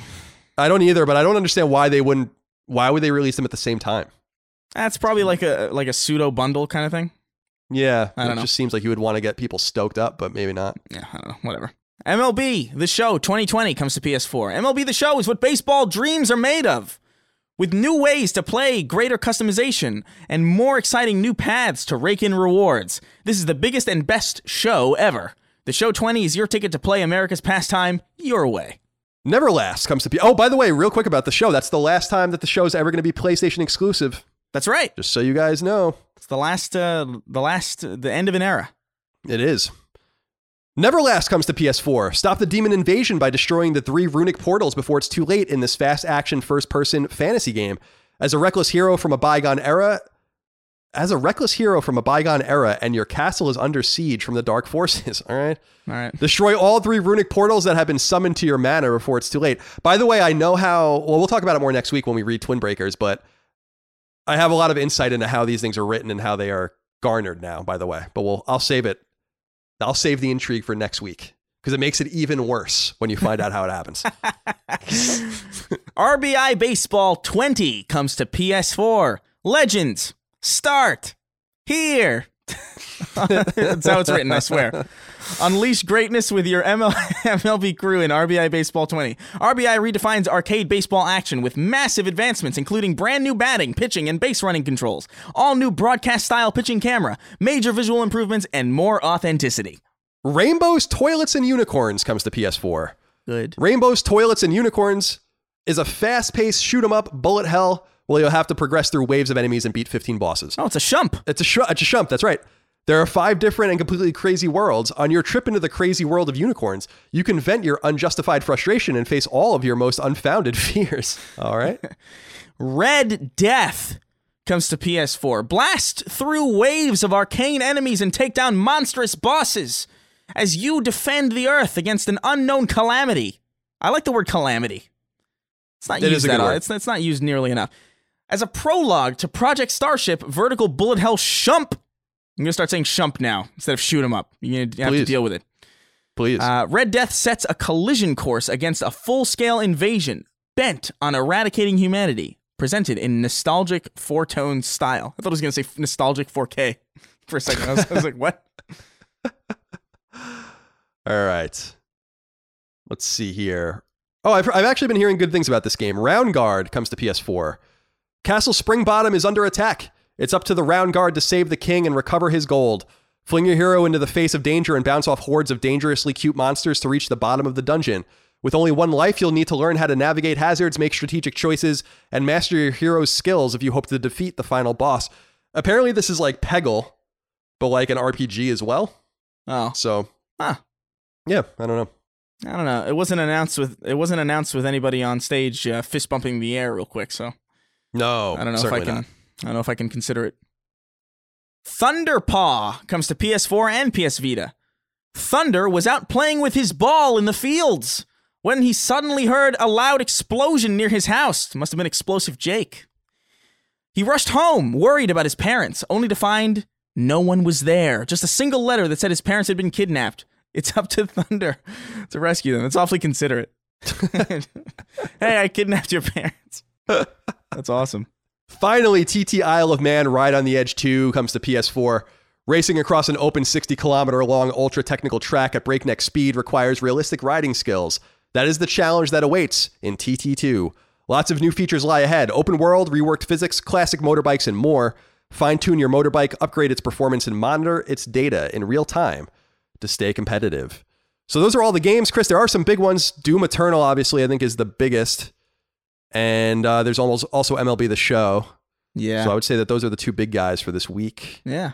No, without a doubt. I'm so excited. Good Lord. Yeah, I don't request games anymore, so I'm going to buy it and play it this weekend, hopefully. So we'll have much to say about it next week, episode 91. Chris, as tradition dictates, we have 6 questions, comments, concerns, thoughts, and ideas from the audience ready to be jumped into. They've submitted them on Patreon just like you guys can. Zach Heller wrote into us, said, "Howdy, CNC. With all the delays hitting the film industry, what do you think will be the first high-profile game to get a delay due to Corona? Do you think there will be any? Stay safe, guys." What do you think, Chris? Do you think we're going to... So, like, every film has been delayed, basically. So, yeah. I think that this is a little different because you don't have... It's not like a... You don't have to, like, go somewhere and, like, sit in a theater with other people giving you a virus. But development is definitely probably slowing down because a lot of people are working from home, which, while, not super detrimental, there's definitely a breakdown in communication there that would probably slow things down a little bit more than they otherwise would be.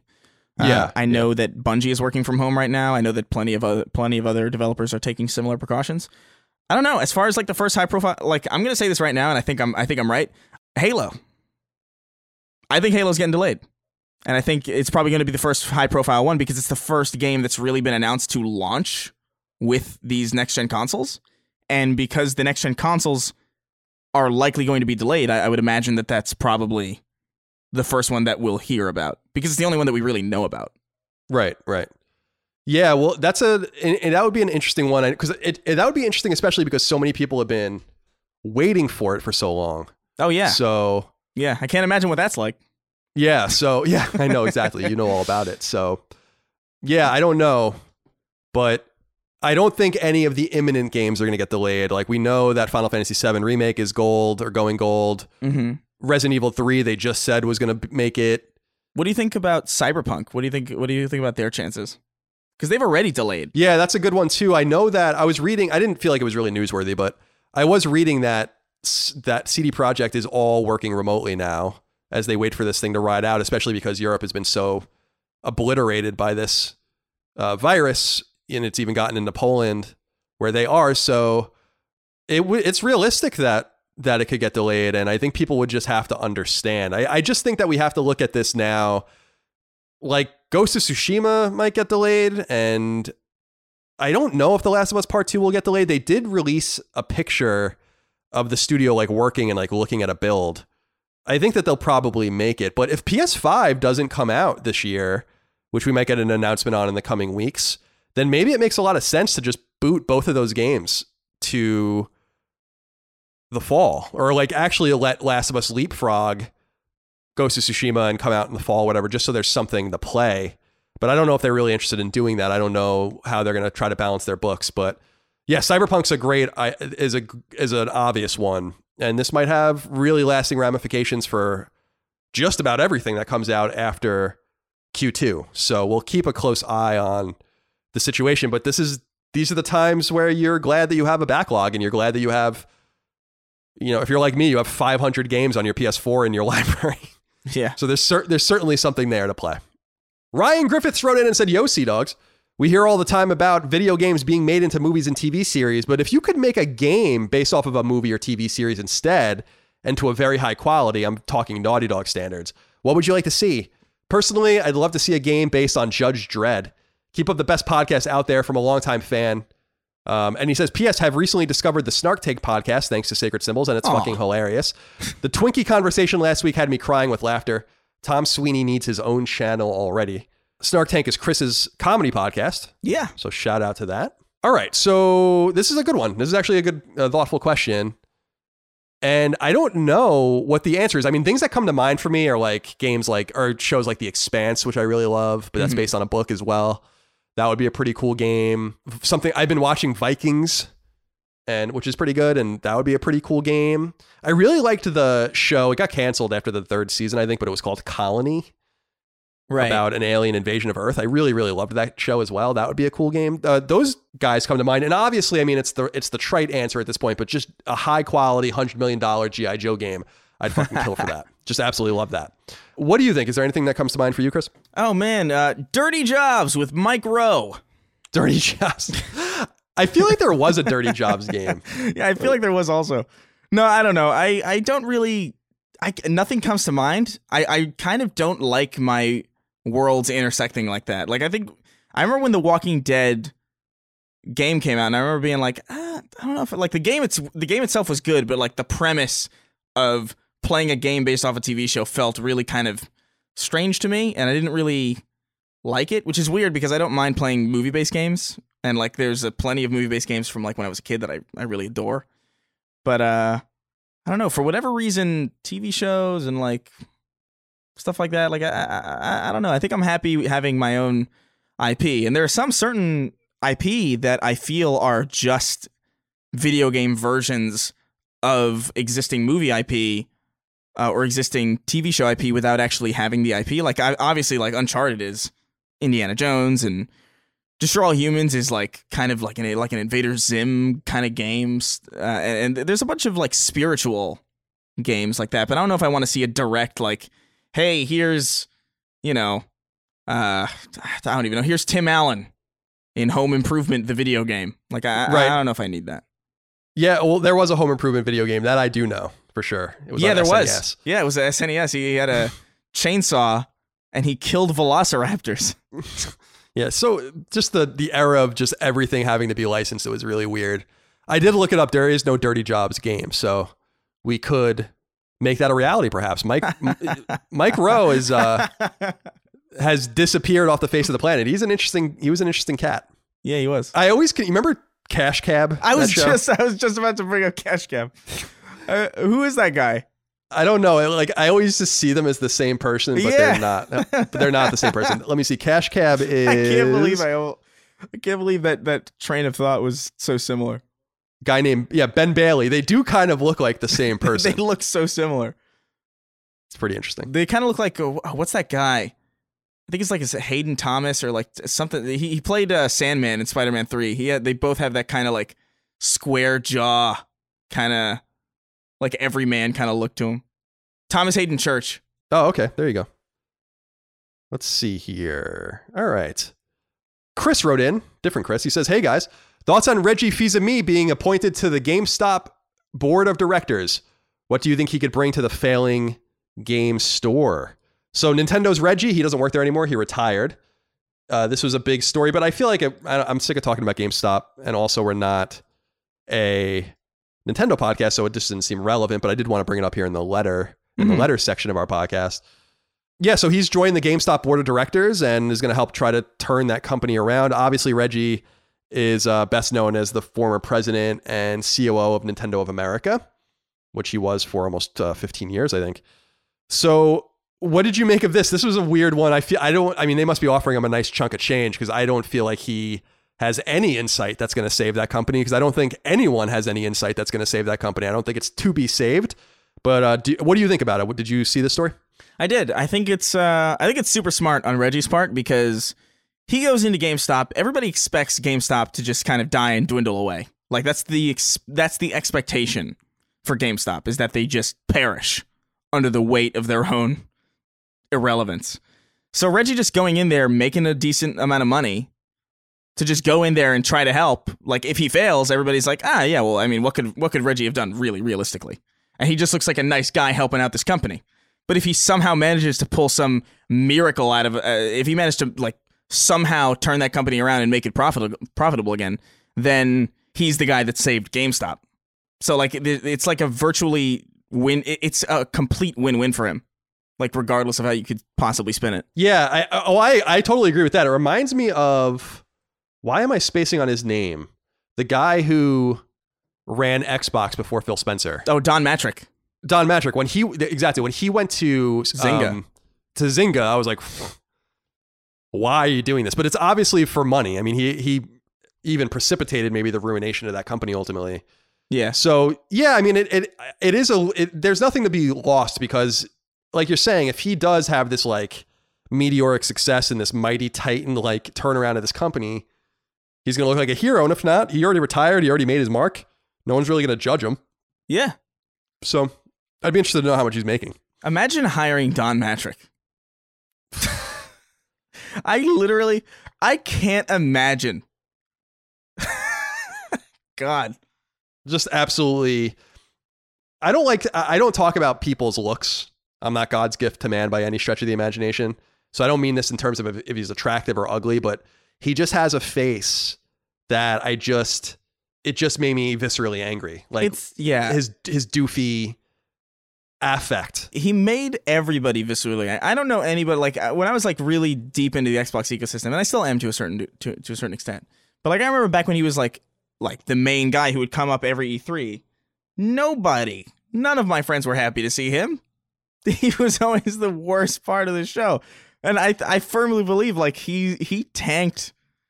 He did more damage to Xbox as a brand than I think anyone could have possibly done damage to anything.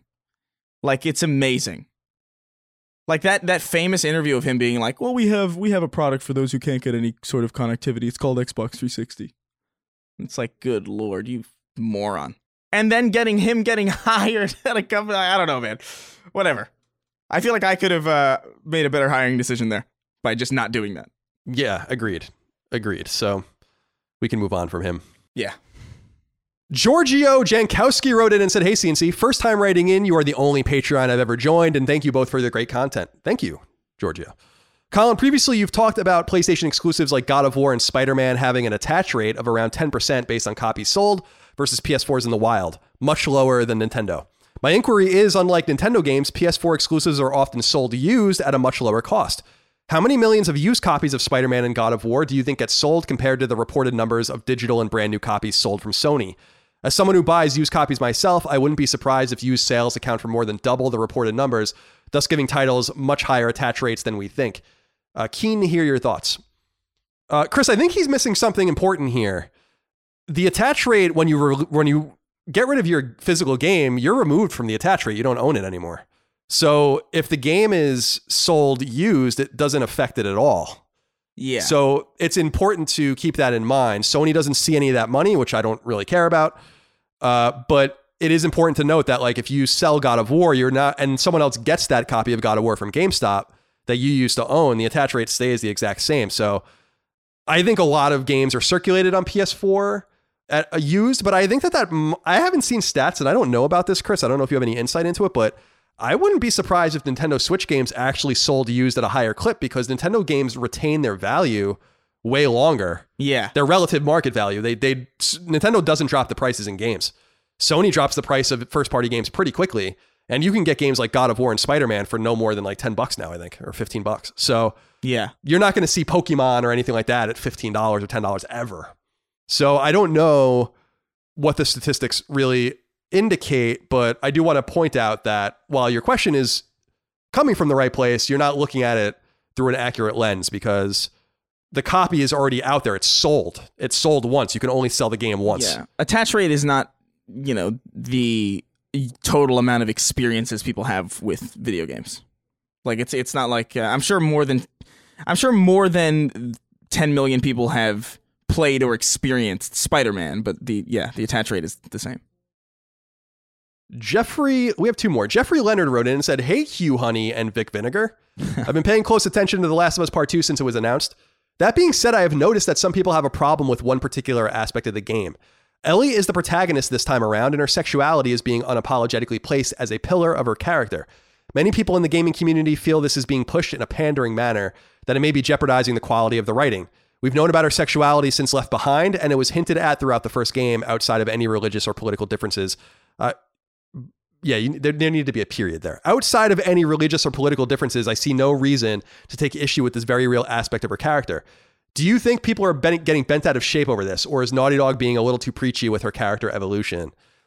I'm really interested to see what you have to say about this, Chris, because I really feel like, and this comes up on our show every once in a while, but I feel like people are getting way too enamored with being upset about just menial and stupid shit. Like, is her lesbianism, like her sexuality, is that like a part of her character? Yeah. But I don't feel like they're pushing it or anything like that. They're just exposing the character more and who she is and how she operates in this really dystopian world. But I'm so sick of, and I'm not saying Jeffrey's actually, I think, making our point, or my point, which is like, how is it jeopardizing the quality of the writing? Yeah. Like, how is it putting anything into doubt about how good this game's going to be or how it plays or anything like that? It's just a little bit of a piece of different texture for Ellie's character that I quite enjoy. I think it's really cool that she's gay because it wasn't something you really expected to ever come up or be relevant, especially because she's like a teenage girl in the game. It's like a taboo thing you learn about through her lens, not through a lens of necessity. I think that that's interesting and certainly not the only gay character in the game. Obviously you meet, I don't want to spoil it, but you meet an NPC that's gay and you learn a lot about his experiences in the game through different letters and stuff like that you find. And I'm just so annoyed by people being upset about all this like SJW shit. What do you think? Yeah, I think, it sounds very snowflakey to use the terminology that I feel like would resonate most, to be upset that a gay character in a video game is gay. I don't think it's being like, I don't feel like it's being pushed too hard in the same way that I don't feel like, whenever Geralt is in the company of some lady in The Witcher 3, I don't really feel like I'm having like a straight relationship pushed on me in the same way that I just wouldn't feel the same way if a gay character was to have the same kind of thing. It's really not that big of a deal. Right. Yeah, I'm with you. I think it's got to calm down. Yeah, I don't understand why this is like such a, like, can't we just move on and talk about other things? Like, I know that it's a situation where it's a relevant factoid to talk about if these things are being pushed into your face. And I know that that's what he's saying and that some people's claims are that, but I don't see it that way in this game. And I don't know how people can look at the caliber of writing in a game like that and think anything else, but I guess we'll find out. There's Hillary Clinton putting out 3 children's book about what a strong woman she is, and then there's actually having a strong woman character. You know what I mean? Like those are 2 very different things, and I feel like people are often so enamored with how ridiculous the the extreme is that they look at the mundane with the same kind of lens. And you got to calm down with that because you run the risk of just being exactly the kind of thing that you complain about. And finally, Chris, Jeffrey Hurley wrote into us and said, hello, loquacious Colin and lascivious Chris. After playing Control, Horizon Zero Dawn, and The Division, and listening to many of the audio recordings and reading the lore, I got to thinking about how the background lore impacts the overall experience. Are these seemingly unimportant background items an unappreciated part of the world building? Is there a piece of background lore or an audio conversation that has really struck you as being particularly cool? I love the bit with metal flowers and collecting the mugs in Horizon Zero Dawn. I thought it was so clever how much importance was placed on mundane objects by the people of the future world. And I feel Horizon Zero Dawn would have been much less incredible without that. What is KDG? Keep Tuesdays great. Oh, okay. Yeah. I don't even know our own sayings anymore. And thanks for all that you both do. Thank you, Jeffrey, for writing in. This is an interesting and relevant conversation to me because I would say a majority of the writing in our game is actually in collectible background documents that you don't have to read and never experience. Sure. That gives you a lot of texture to what happened in the events leading up to the game. And I had a really fun time with it. And I was really inspired by a lot of the games that I had played beforehand. And I think BioShock is one of those really inspirational games for me. I also think Arkham Asylum and certain other games are really inspirational. I really love audio diaries. I've always loved them. I think they don't make any sense really, but I think that they're cool because they allow you to listen and play and immerse yourself. The side story that I think resonated with me most, and I think this is a common theme for a lot of people, is what is the guy's name in it just came in out of my mind. Was it The Last of Us? So yeah, it's Ish. Sorry, I had to go look it up. Yeah. Is the story of Ish in The Last of Us. I was going to say Ib, so I knew that wasn't right. And you just learn about this dude and his situation just by reading notes, and you find yourself in this really interesting setting in The Last of Us. I won't spoil it again. I know that some people haven't played it, although you've definitely had time to play it at this point. But you find yourself in this setting that would have no context what was going on unless you took the time to read that stuff. And it would still be a cool setting without that. But by taking the time to kind of immerse yourself in the lore outside of just the story of Joel and Ellie, it gives so much texture to the game. And I really wanted to do something like that with Twin Breaker, although it's not The Last of Us, obviously. But that's why I wanted to bring this in, because I really love that kind of stuff. I really go out of my way to read and immerse myself in that kind of stuff in games. I know some people are annoyed by that stuff, but I think it's a really cool video game centric way to tell stories. What do you think about this, Chris? What are some of your favorite standouts? Oh yeah, no, I a lot of pretty much everything in the original BioShock and BioShock Infinite were pretty fantastic to listen to and really well delivered and really well acted. BioShock is probably like the king of audio logs, I think. I don't think that's necessarily a controversial statement, but there was one that really took me aback that was like really, really cool, which was, and this is not PlayStation centric at all, though who knows with the direction that shit's going in, it might be eventually.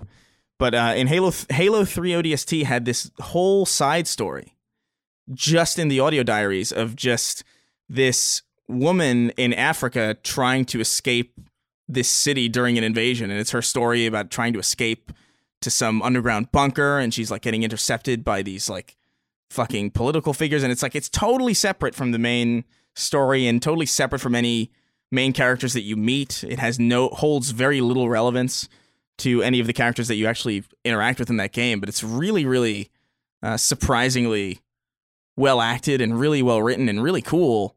And it could probably be its own radio drama if it wanted to be. And I really like audio diaries. I love them, and that was one of the ones that really stuck out to me. I hope that they bring. I think it's not all that unlikely that the collection comes to a PlayStation platform in the future. I would say that that's probably at least a future thing. Yeah, so I would love for everybody to experience that, because that shit was cool. It's so lame. It's like almost self-important to my own story. But I've really been playing around with the idea of like writing a prequel novel for Twin Breaker just for fun, because it is so fun to like flesh out the events of this thing that you just made up in your own mind, and you have an idea of what it looks like and how it happened, but no one else would know unless you told them. So I've just really come to appreciate all the work that goes into that different stuff. I will say with Control. Mm-hmm. That game was dense as shit. I mean, that was like one of the densest lore games I've ever played, where when we did our spoiler cast, I didn't even really understand the game. I think that it became clear when I was writing it and like getting all the questions together, and we got a lot of interesting and thought-provoking thoughts from people. I was just like, I don't even get what the fuck's happening here. Yeah. So I think you can go too far in one direction, but I do think Horizon Zero Dawn's a great example of doing it the right way, and really, really, actually, it's kind of like cute in a sense in some of the ways they do it. So, Chris, that's all we have for this episode, this viral episode of Sacred Symbols, a PlayStation podcast. Do you have any closing thoughts before we go? I'm going to hell. Yeah, man, I'm excited for you. I'm so excited for Doom. I can't even describe actually with words. I maybe I could with pictures, and possibly maybe a grand piano that's really out of tune. But I cannot with words describe. Well, I'm excited for you. I'm looking forward to playing it as well. We'll have a lot of thoughts on Doom Eternal next week.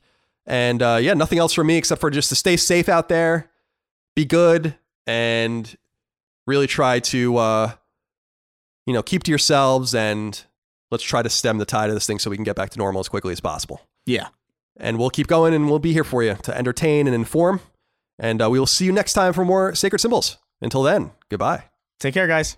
Sacred Symbols, a PlayStation podcast, is a product of and a registered trademark of Colin's Last Stand, LLC, and is recorded from Richmond, Virginia, and Burbank, California, USA.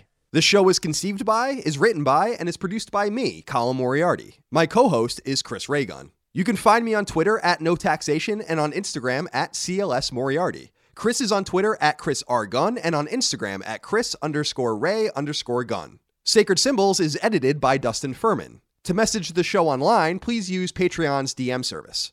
As you know, all of Colin's Last Stand shows, including Sacred Symbols, are fan-funded on Patreon at patreon.com/ColinsLastStand. The following names are at the producer level or higher on Patreon, and we are eternally grateful for your kindness, generosity, and fandom. Chris Adams, Carlos Algarit, Morgan Ashley, Saul Balcazar, Taylor Barkley, Martin Beck, Tyler Bello, Mark Boggio, Barrett Boswell, Spencer Brand, Lennon Brixey, Josh Bushing, Austin Bullock, Dylan Burns, Chris Buston, Alex Cabrera, Bjorn Campbell, Patrick Harper, William O'Carroll, Brian Chand, Sean Chandler, David Chestnut, Carter Childs, Rodney Coleman, Simon Conception, Brad Cooley, John Cordero, Gio Corsi, Philip Crone, Daniel Diamore, Colin Davenport, Night Draft, David Ellis, Jerome Ferreira, Joe Finelli, Eric Finkenbeiner, Jordan Gale, Chris Galvin, Darren Gardner, Connor Gashian, Alex Gates, Michael Gates, Tyler Goodwin, Josh Gravelick, Miranda Grubba, Jonathan H., Eric Harden, Tyler Harris, Richard Hebert III, Kyle Hagel, Wyatt Henry, Robbie Hensley, Scott Hernandez, Blake Israel, Azan Isa Al-Raisi, Josh Yeager, Joshua Jonathan, Paul Joyce, Greg Juliffs, Anton K., Patrick Kelly, Jeremy Key, Auntie Kinnanen, James Kinslow III, Ryan Arkittredge, Bo Clant, Mason Cadillac, Jackson Lastiqua, Don Q. Lee, Jeffrey Leonard, Patrick Leslie, Keith A. Lewis, Chad Lewis, Lou and Ray Loper, Colin Love, Scott Lovelace, Josh M., Kiet Mai, Ryan T. Mandel, Daniel Margaka, Ross Maranka, Matt Martin, Sean Mason, John McCarthy, Josh McKinney, Joe McPartlin, Raul Melendez, Alex Mones, Chris Moore, Betty Ann Moriarty, Ryan Murdoch, Stephen Nieder, Adam Nix, Donnie Nolan, Dan Nolan, George A. Nunez, Jesse Owen, Jorge Palomino, Andrew Parker, Zach Parsley, Daniel Parsons, Todd Paxton, Marius S. Peterson, Gerald Pennington, Matthew Perdue, Enrique Perez, Jason Pettit, Travis Plymel, Jeff Pollard, Lawrence F. Prokop, Nathan R., Ryan Reeves, Peter Reynolds, Shane Rayum, Jonathan Rice, Petro Rose, A.G. Rowe, Jose Salinas, John Schultz, Michael Shanholtz, Toby Shootman, Gregory Slavinsky, Joshua Smallwood, Ahmad Tamar, Ben Thompson, Carl Tolman, Alan Trembley, Daniel Vale, Michael Vecchio, Oakley Waldron, Justin Wagaman, Isaac Wastman, Damon Weathers, Mike Wayant, David Wright, Corey Wyatt, Tony Zuniga, Casual Misfits Gaming, Homeworld Hub, Vexius, Throw 7, McDog 18, Infinite, Boots, Organic Produce, Madmock Media, Bloody Fang, Mubarak, Richter 86, Hugo's Desk, Of Fortuna, Andrew, Ian, Gamer Filmaholic, Megadet, and Rainick.